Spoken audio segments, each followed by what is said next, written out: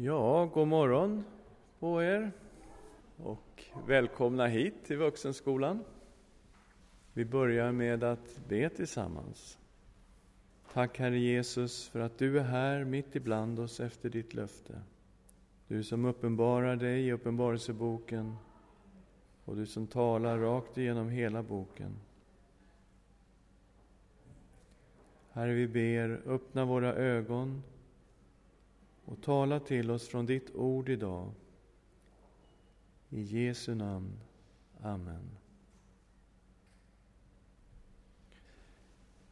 Ja, förra gången så började vi studiet med själva uppenbarelsen av Kristus, som den är beskriven då i kapitel 1, vers 9.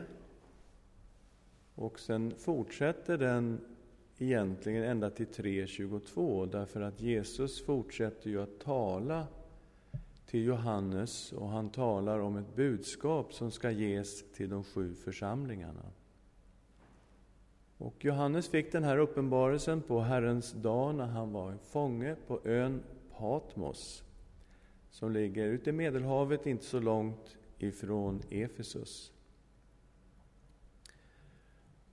Och han får en uppenbarelse av den förhärligade Kristus. Han hör en röst som talar. Han beskriver den som ett starkt basunljud. Och han vänder sig om för att se vem det är som talar till honom. Och då får han se en människoson, eller människosonen, som går omkring bland ljusstakarna. Och det är 7 stycken ljusstakar. Och han som står där, han ser ut ungefär som en kung eller en präst med prästkläder. Och han håller 7 stjärnor i sin högra hand. Han har ett hår som är som vit ull, ögon som eldslågor. Hans fötter liknar skinande malm. Hans röst låter som dånet av väldiga vattenfall. Och ur hans mun kommer ett skarpt, tveeggat svärd. Hans ansikte lyser som solen. Och när Johannes möter den uppståndne, förhärligade Kristus, så faller han ner som död inför Jesus. Men Jesus lägger sin högra hand på honom och säger att han inte ska vara rädd. Han säger också att han är den förste och den siste. Och vi tittade på det här uttrycket, den förste och den siste, som används bara om Gud i Bibeln. Och han gör anspråk på att vara den förste och den siste. I kapitel 22 lägger han också till att han är alfa och omega, begynnelsen och änden.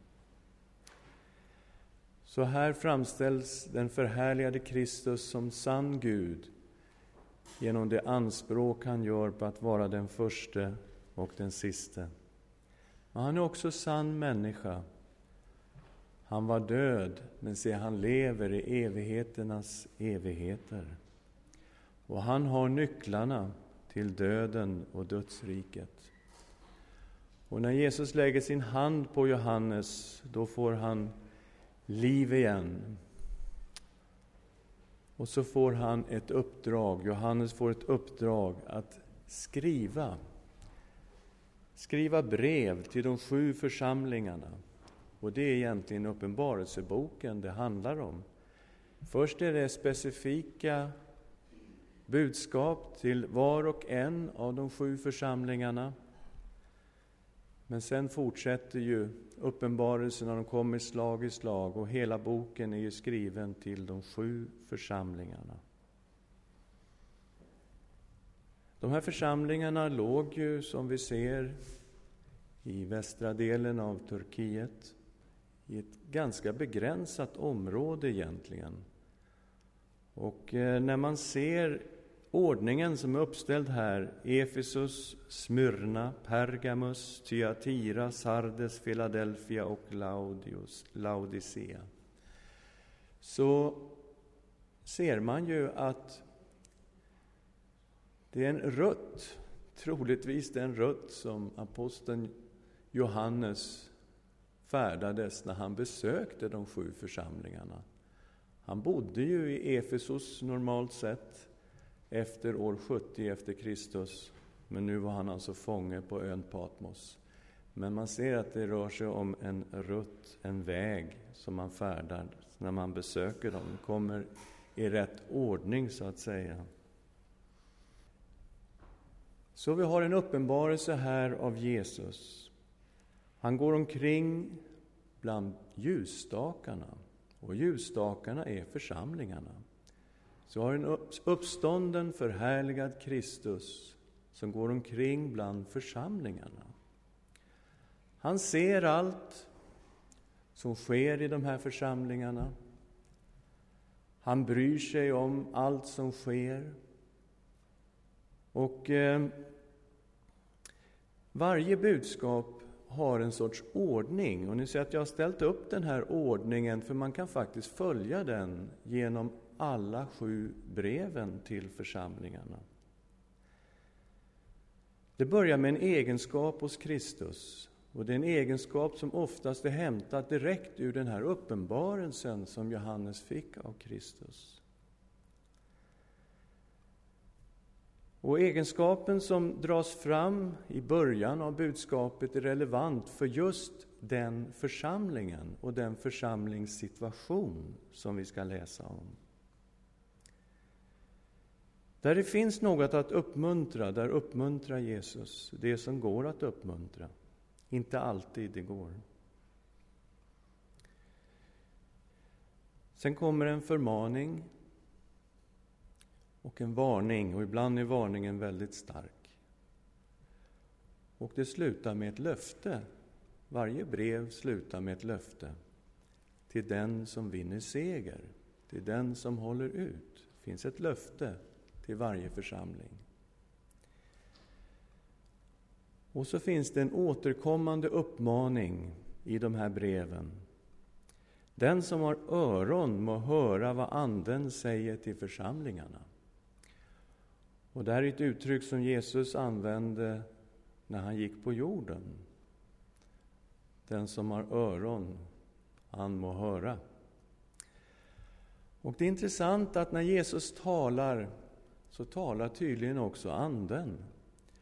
Varje budskap som Jesus ger och säger till Johannes, skriv det här och skriv det här. Och så kommer uppmaningen, den som har öron ska höra vad Anden säger till församlingarna. Och det blir Jesu ord och Andens ord blir ju samma sak. Guds ande talar genom Jesus.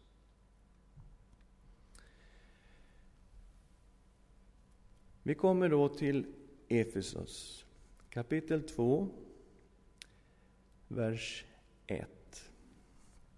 Skriv till församlingens ängel i Efesus. Så säger han som håller de 7 stjärnorna i sin högra hand, han som går omkring bland ljusstakarna av guld. Jag känner dina gärningar, ditt arbete och din uthållighet, och jag vet att du inte kan tåla onda människor. Du har prövat dem som kallar sig apostlar men inte är det, och du har funnit att de är lögnare. Ja, du är uthållig, och du har uthärdat mycket för mitt namns skull och har inte tröttnat. Men det har jag emot dig, att du har övergett din första kärlek. Tänk därför på varifrån du har fallit och omvänd dig och gör dina första gärningar.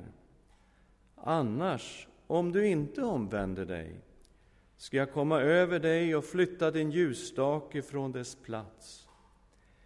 Men det berömmer jag dig för, att du hatar nikolaiternas gärningar, som också jag hatar. Den som har öron må höra vad Anden säger till församlingarna. Åt den som segrar ska jag ge att äta av livets träd som står i Guds paradis. Efesos var provinsens främsta stad.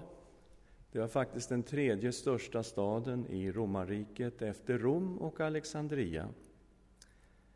Här låg ett centrum för dyrkan av fruktbarhetsgudinnan Artemis. Aposteln Paulus tjänade i Efesos i 3 år.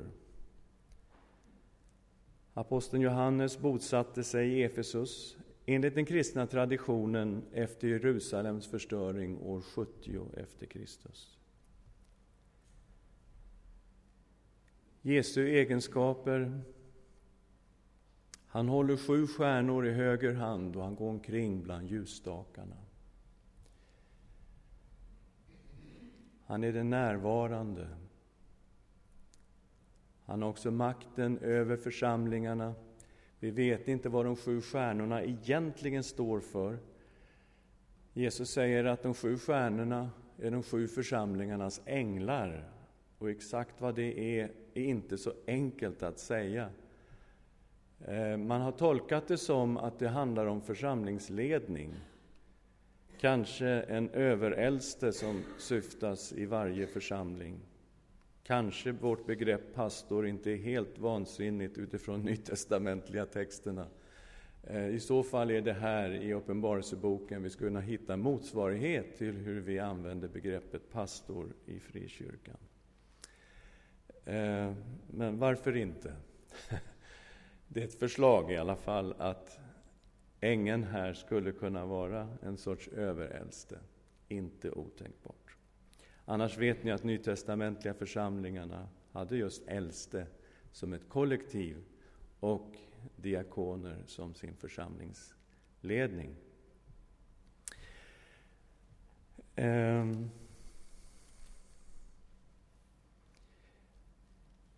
Man kan tänka sig att Jesus går omkring bland församlingarna i Stockholm. Att han har ett budskap till varje församling i den här stan. Att han bryr sig om församlingarna. Och att han kan uppmuntra någonting. Han kan förmana. Han kan varna. Och han kan komma med löften. Absolut, det är fullt tänkbart att den förhärligade Kristus går omkring bland ljusstakarna också idag. Varför inte? Det kan bli lite mer personligt då, om vi tänker så. Han uppmuntrar dem för att de har varit uthålliga. De har stått emot onda människor och villolärare.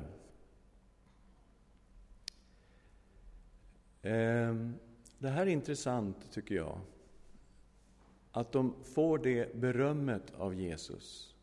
Därför att när man tittar på den varning som aposteln Paulus gav till de äldste i Efesus i Apostlagärningarna kapitel 20, vers 28-31, så är det just det här som aposteln varnar för. Han träffar dem i Miletos på sin 3:e missionsresa på väg tillbaka till Jerusalem. I vers 28 säger han så här till de äldste från Efesos: ge akt på er själva och på hela den jord som den heliga Ande har satt er som ledare över, till att vara herdar i Guds församling som han har köpt med sitt eget blod. Jag vet att när jag har lämnat er ska rovlystna vargar komma in bland er, och de ska inte skona jorden. Ja, ur er egen krets ska män träda fram som förvränger sanningen för att dra lärjungarna över på sin sida. Så skriver aposteln till de äldste i Efesos. Han varnar dem för att det kommer att uppstå falska lärare. Och han säger, se till, var vaksamma, det kommer vargar in i jorden. Vi har en annan liten intressant situation, och det är ju att första Timoteusbrevet är ju faktiskt skrivet också till Efesus. Och Timoteus var ju i Efesus. Vi ser det i kapitel 1, vers 3 av första Timoteusbrevet. Nu, liksom när jag var på väg till Makedonien, uppmanar jag dig att stanna kvar i Efesus och förmana somliga där att inte förkunna falska läror. Det är samma sak igen. Det som Paulus varnade för lite tidigare, nu på 60-talet, det var ju 56 det här när han talade till dem i Miletus. Och första Timoteusbrevet är vi inne i 60-talet.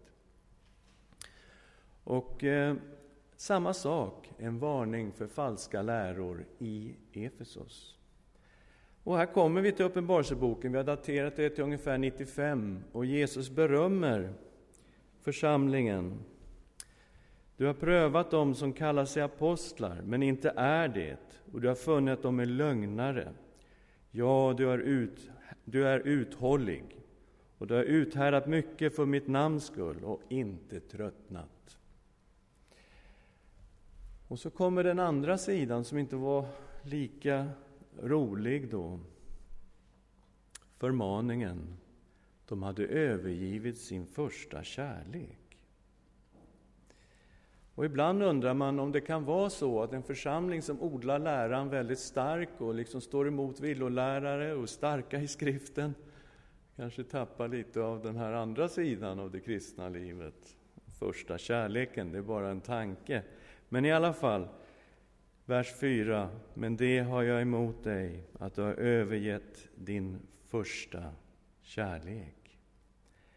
Tänk därför på varifrån du har fallit och omvänd dig och gör dina första gärningar. Det är klart att man kan ramla in i någon sorts tanke att den första kärleken, det är nog känslor. De hade inte tillräckligt mycket känslor.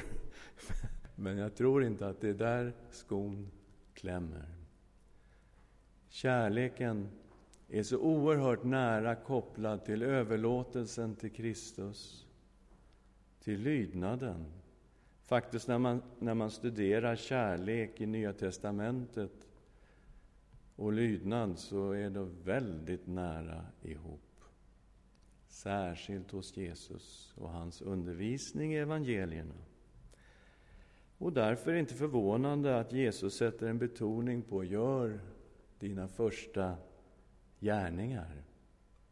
Kärlek som inte visar sig först och främst i känslor, utan en kärlek som uttrycks i gärningar. Precis.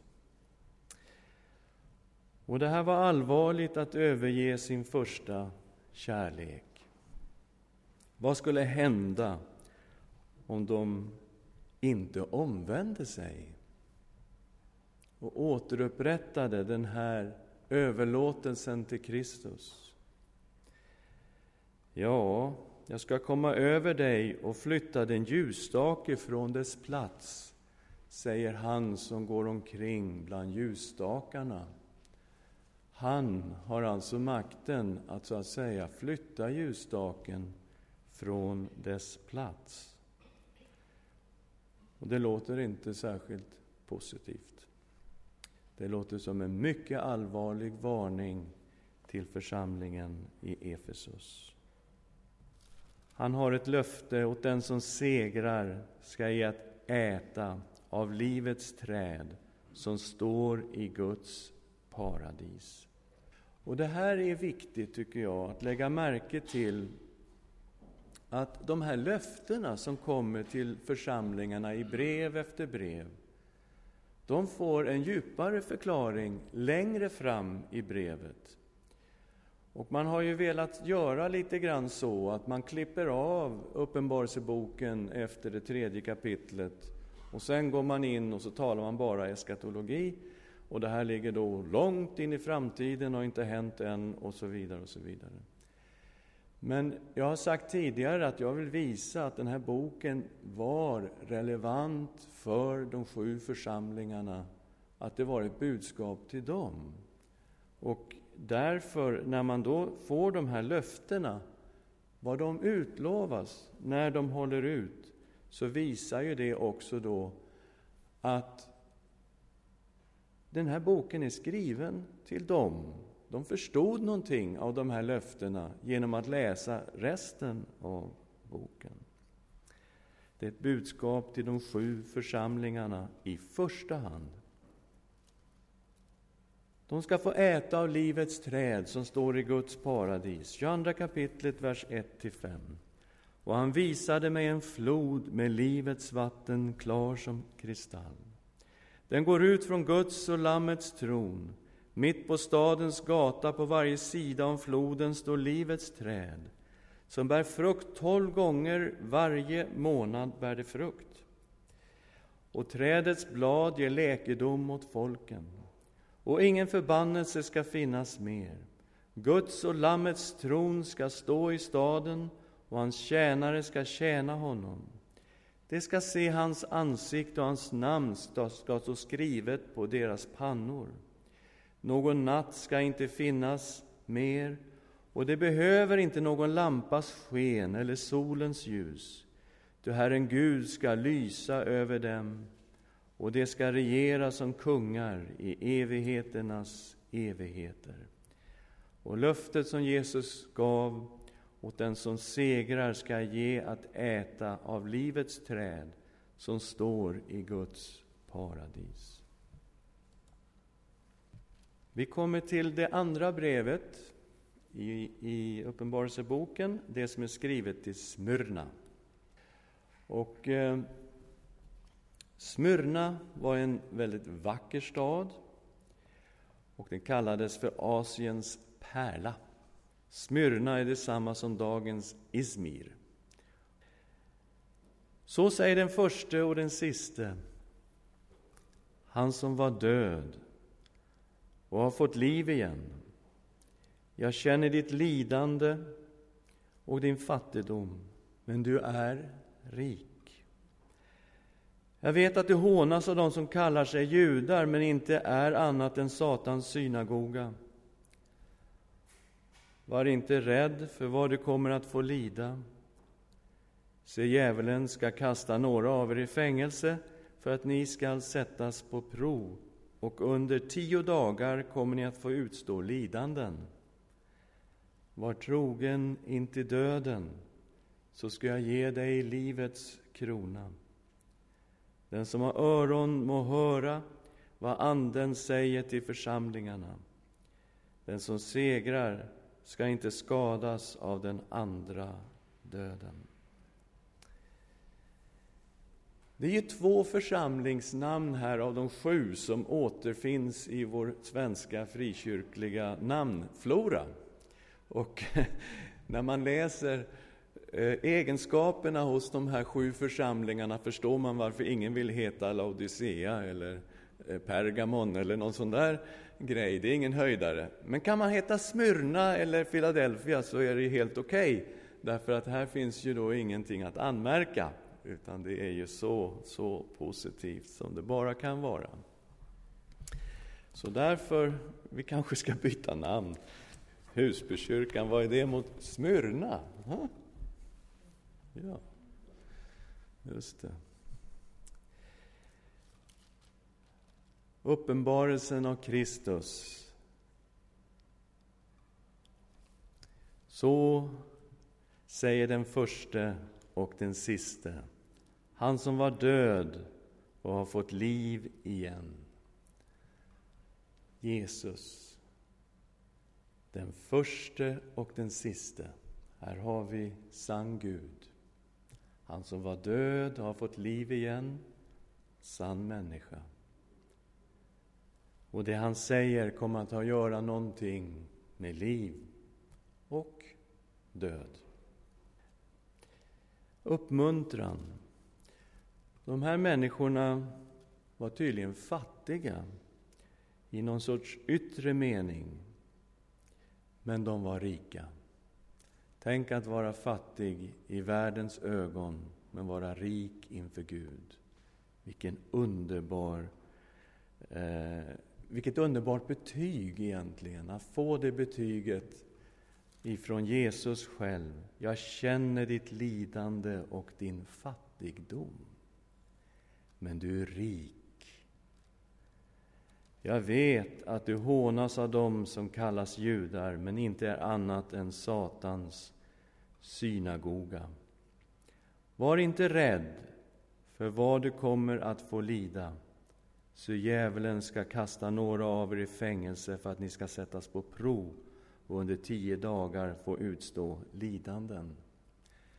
En svår situation vi har här i Uppenbarelseboken, där just dyrkan av kejsaren, vilddjuret och vilddjurets bild är någonting som de kristna stod inför hela tiden.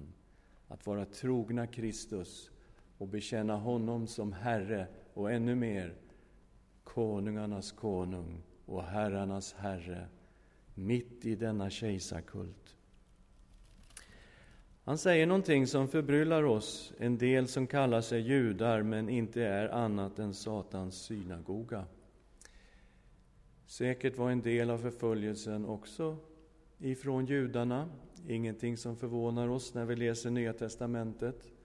Aposteln Paulus mötte ständig förföljelse från judarna i stad efter stad.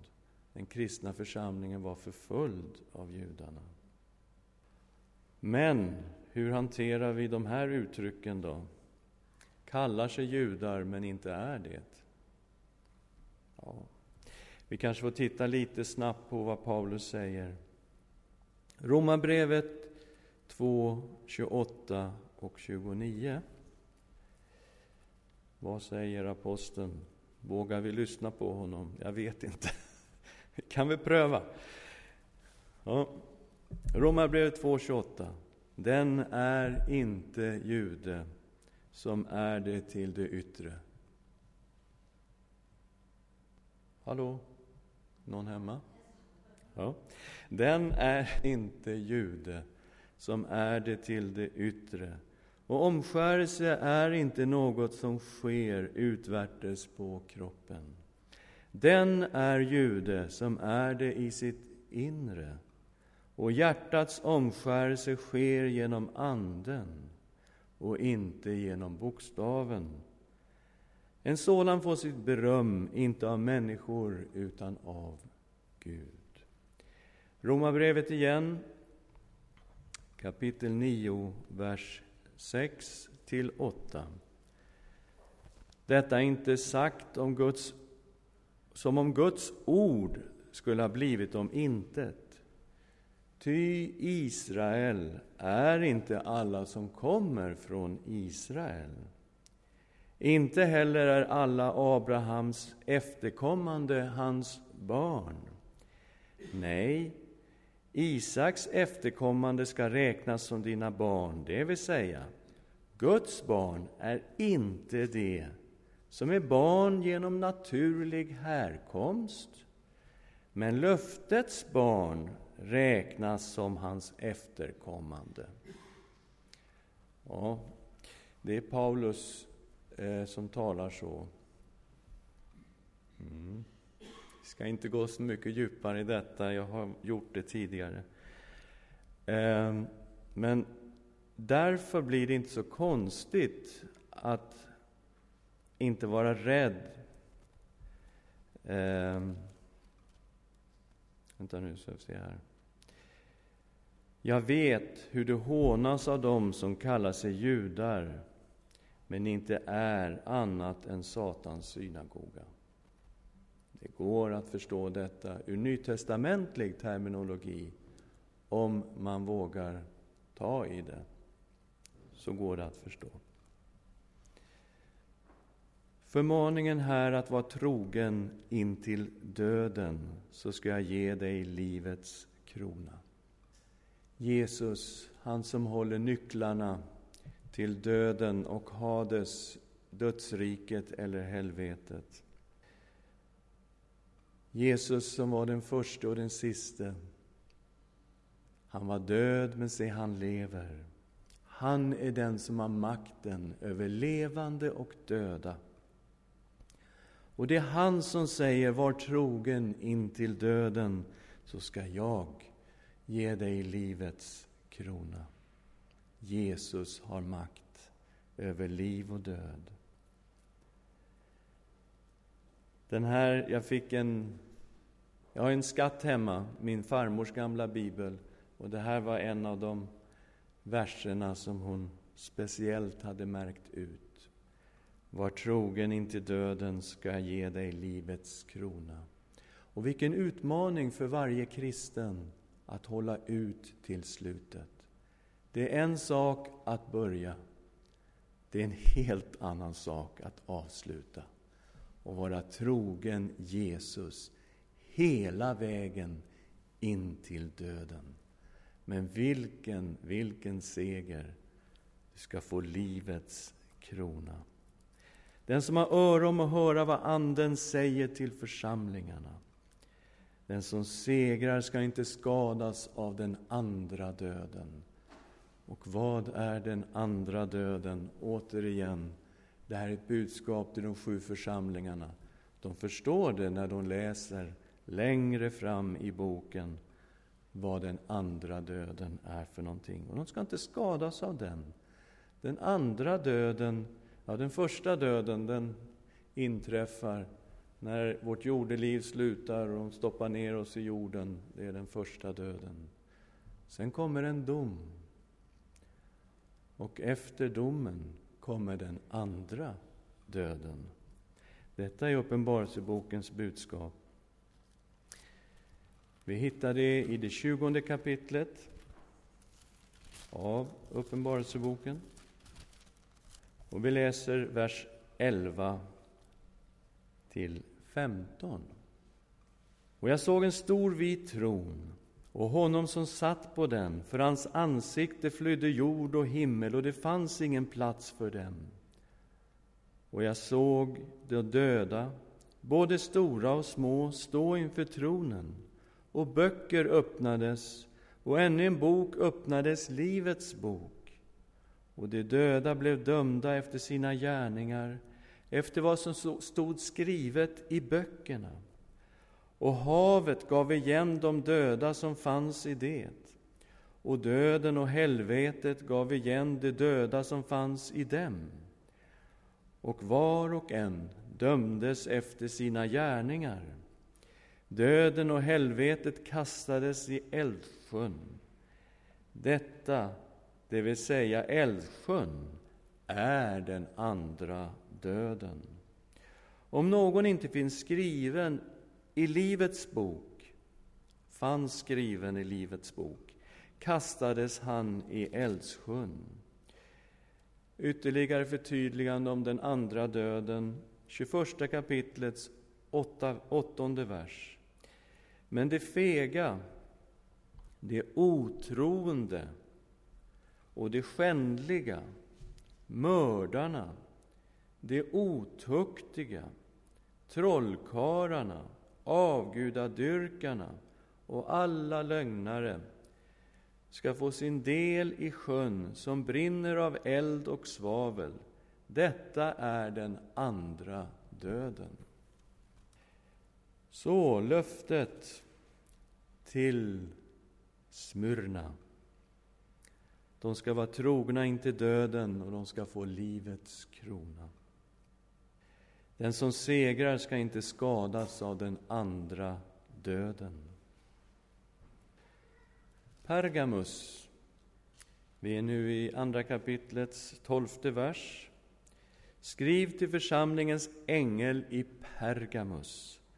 Så säger han som har det skarpa, tvegade svärdet: jag vet var du bor, där Satan har sin tron. Och du håller fast vid mitt namn och förnekar inte tron på mig.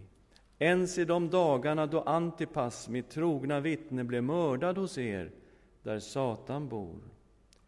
Men något har jag emot dig, att du har några där som håller sig till Biliams lära, han som lärde Balak att sätta ut en fälla för Israels barn, så att de åt kött från avgudaoffer och bedrev otukt. Så har också du sådana som på samma sätt håller sig till nikolaiternas lära. Omvänd dig därför, annars kommer jag över dig och strider mot dem med min muns svärd. Den som har öron att höra vad anden säger till församlingarna. Åt den som segrar ska jag ge av det dolda mannat, och en vit sten ska jag ge honom, och på den är skriven ett nytt namn som ingen känner utan den som får det. Pergamon. Det här var provinsen Asiens administrativa huvudstad. Det var här som det första templet restes åt en kejsare. Det var till kejsar Augustus ära år 29 före Kristus. Och Pergamus var alltså ett centrum för kejsarkulten. Men också ett centrum för tillbedjan av Zeus, Athena och Dionysos. Och det fanns ett stort Zeus-altare i Pergamus, där Satan har sin tron, säger Jesus när han skriver till Pergamus. Jesu egenskap, det skarpa tvegade svärdet som går ut ur hans mun, den oerhörda auktoriteten i hans ord. Det här svärdet, det här ordet som han ska döma folken med. I 19 kapitlet, han som rider på den vita hästen. Ur hans mun går ett skarpt tvegat svärd. Och med det här svärdet ska han slå folken. Kraften i hans ord är oerhörd. Det är den egenskap som tas fram här när han skriver till Pergamus. Det fanns någonting att uppmuntra i den här församlingen. Du håller fast vid mitt namn. Förnekar inte tron på mig, ens i de dagarna då Antipas, mitt trogna vittne, blev mördad hos er där Satan bor. De hade fått en av deras medlemmar blivit martyr och blivit dödad. Vi vet inte vad det berodde på. Kanske har vi det här med kejsarkulten precis här. Men det fanns någonting här att förmana. De höll fast vid en lära. Några i alla fall höll fast vid en lära som kallas för nikolaiternas lära. Och Efesus, som var så bra just på lärofrågor, där står ju i 2:6 att du hatar nikolaiternas gärningar som också jag hatar. Så här kommer det igen att den här läran hade fått fäste i församlingen i Pergamus. Och vi får lite hintar vad det handlar om. Det är några som håller sig till Biliams lära, han som lärde Balak att sätta ut en fälla för Israels barn så att de åt kött från avgudaoffer och bedrev otukt. Så här är en nyckel till vad nikolaiternas lära gick ut på. Och Biliam, en märklig figur, kommer fram i 4 Mosebok. Och Balak, kungen i Moab, vill ju att Biliam ska förbanna Israel. Och han erbjuder pengar åt honom för att göra det här. Men han säger, men jag kan inte säga något annat än vad Gud säger till mig att säga. Och så ställer han sig upp och så välsignar han Israel. Gång efter gång välsignar han Israel.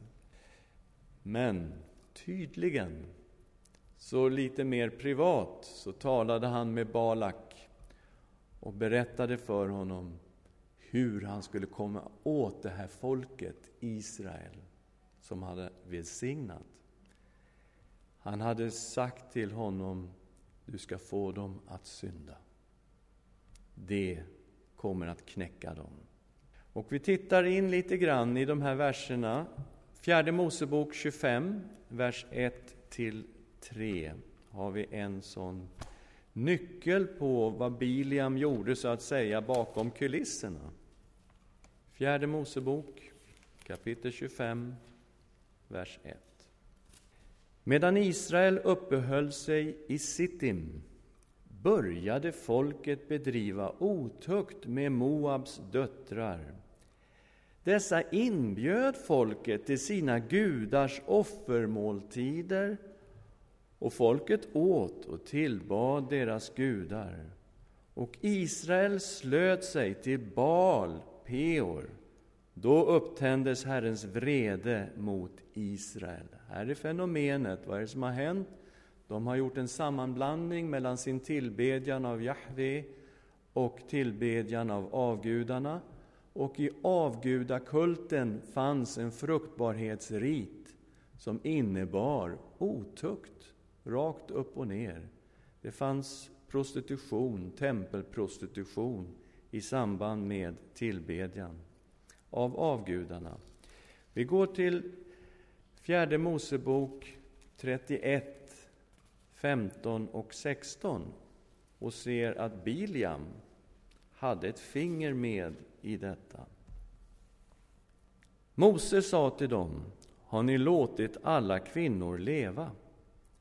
Ändå var det just det som på Biliams inrådan förledde Israels barn att begå otrohet mot Herren i saken med Peor, så att hemsökelsen kom över Herrens menighet. Så här ser vi ju att det var just Biliam som talade om för Balak hur han skulle leda Israels barn in i synd, och på så sätt skulle Guds vrede kunna drabba Israel. Och det är den nyckel som vi får här när vi talar om Pergamus, nikolaiternas lära. Och resten blir lite gissningar. Vi vet att det fanns fruktbarhetsriter i området. I Efesus tillbads gudinnan Artemis, som var just en fruktbarhetsgudinna. Det fanns prostituerade i de här templen, och en del av tillbedjan av Artemis var just otukt, prostitution, i de här fruktbarhetsriterna som pågick. Och det här går ju rakt tillbaka till gammaltestamentlig tid. Även balstyrkan var direkt en del av fruktbarhetsriter också. Hur kan det komma sig att man överhuvudtaget kan blanda ihop det här i en kristen församling? Det är en viktig fråga. Och gnosticismen börjar göra sig gällande här nu i slutet på det första århundradet. Gnosticismen som då har man kan säga en lära att det materiella, det fysiska, det kommer från en ond sida, medan det osynliga, det andliga, det kommer från ljusets värld. Och människans själ och ande tillhörde då ljusets värld, och när man blandade in kristendomen och gnosticism så tillhörde då anden och själen Gud, men kroppen tillhörde då det som var lagt under förgängligheten och det som inte var särskilt bra. Och i kölvattnet av gnosticismen så uppstod de här lärorna att å ena sidan, det gör med kroppen är inte så viktigt, därför kunde man hamna i asketism, i självspäkelse av kroppen för att frigöra själen och anden.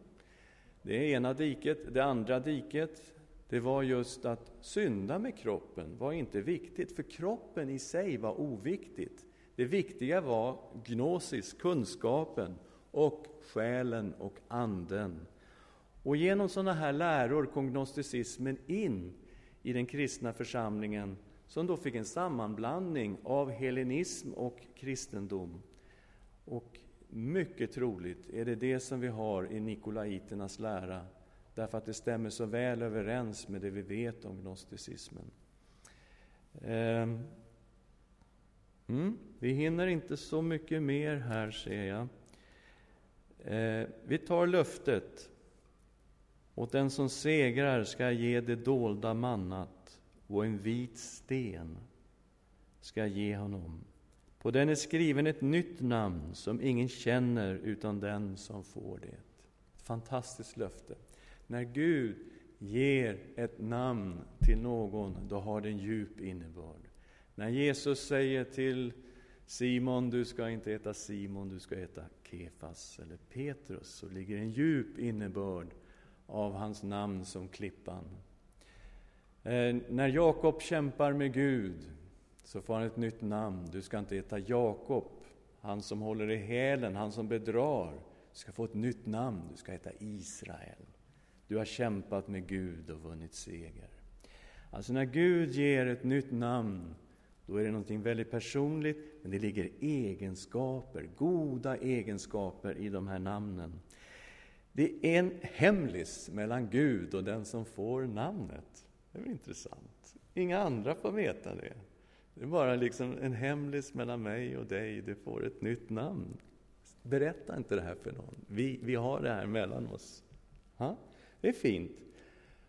Och till och med här ser vi någonting av Jesus. Han som kommer och rider på den vita hästen i Uppenbarelseboken 19. Han har ett namn som ingen känner utom han själv. Jesus. Intressant. Ett dolt namn. Och han ska också då ge ett dolt namn. Skrivet på en vit sten. Det är intressant. Och så säger Jesus, behåll det här namnet mellan dig och mig. Det är fint. Vi hinner inte mer än så. Vi ska tacka Gud och be tillsammans. Herre Jesus Kristus, du är den levande, du är den uppståndne, du är den förhärligade Kristus, den som går omkring bland ljusstakarna. Och Herre, vi tror att du går omkring också bland våra församlingar i Stockholm. Herre, lär oss att höra vad Anden säger till församlingarna. Ge oss öron att höra din röst. Amen. Efesus. Då var det ju att Jesus skulle flytta på ljusstaken. Han skulle flytta undan där. Och det som lärs i övriga Bibeln tycker jag är ett brutet rör ska han inte sända. Ett tynande veke ska han inte släppa ut. Innebär det att det fanns ingen tynande veke ens innan man skulle... Alltså, för mig är det så konstigt att flytta undan det enda lilla ljus han har, hur svagt det än är.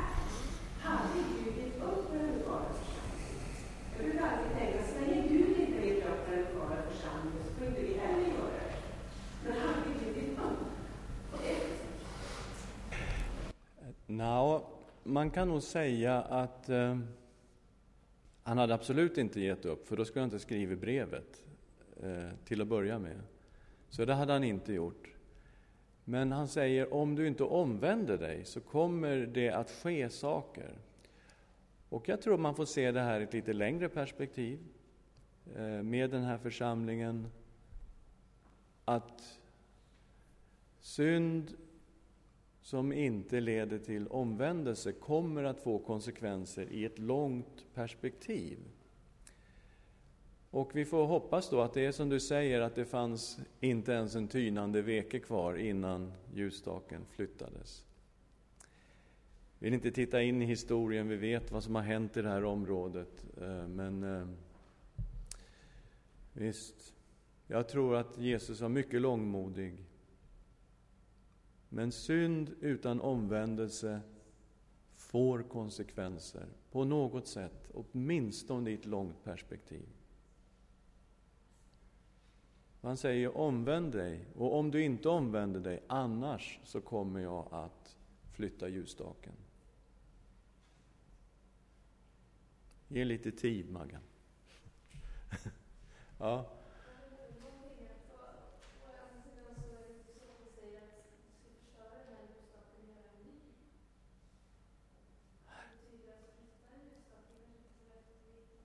Nej.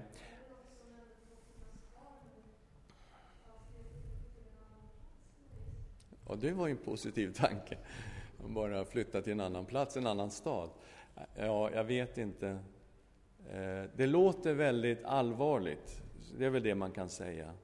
Ljusstakarna är precis som Maggan är inne på. Världen är kolsvart. Men det finns ett ljus som lyser mitt i mörkret. Församlingen. Där bor Gud, mitt ibland sitt folk. Och där förkunnas evangelium till frälsning för var och en som tror. Så visst, att flytta på en sån här ljusstake, det är ju... Ja, jag tror att det är allvarligt, men en vacker tanke, man kanske bara byter plats.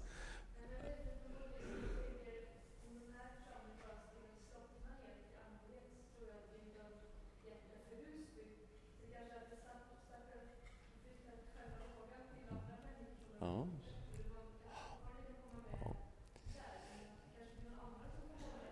Absolut, och det tror jag vi ser många exempel på i historien. Och visst, även nu i Smyrna så flämtar ju en låga igen då. Och i Efesus också. Så att visst, det händer ju saker igen i de här områdena där det har varit jättemörkt länge. Tiden, mina vänner, vi kan inte fortsätta längre, det är rast.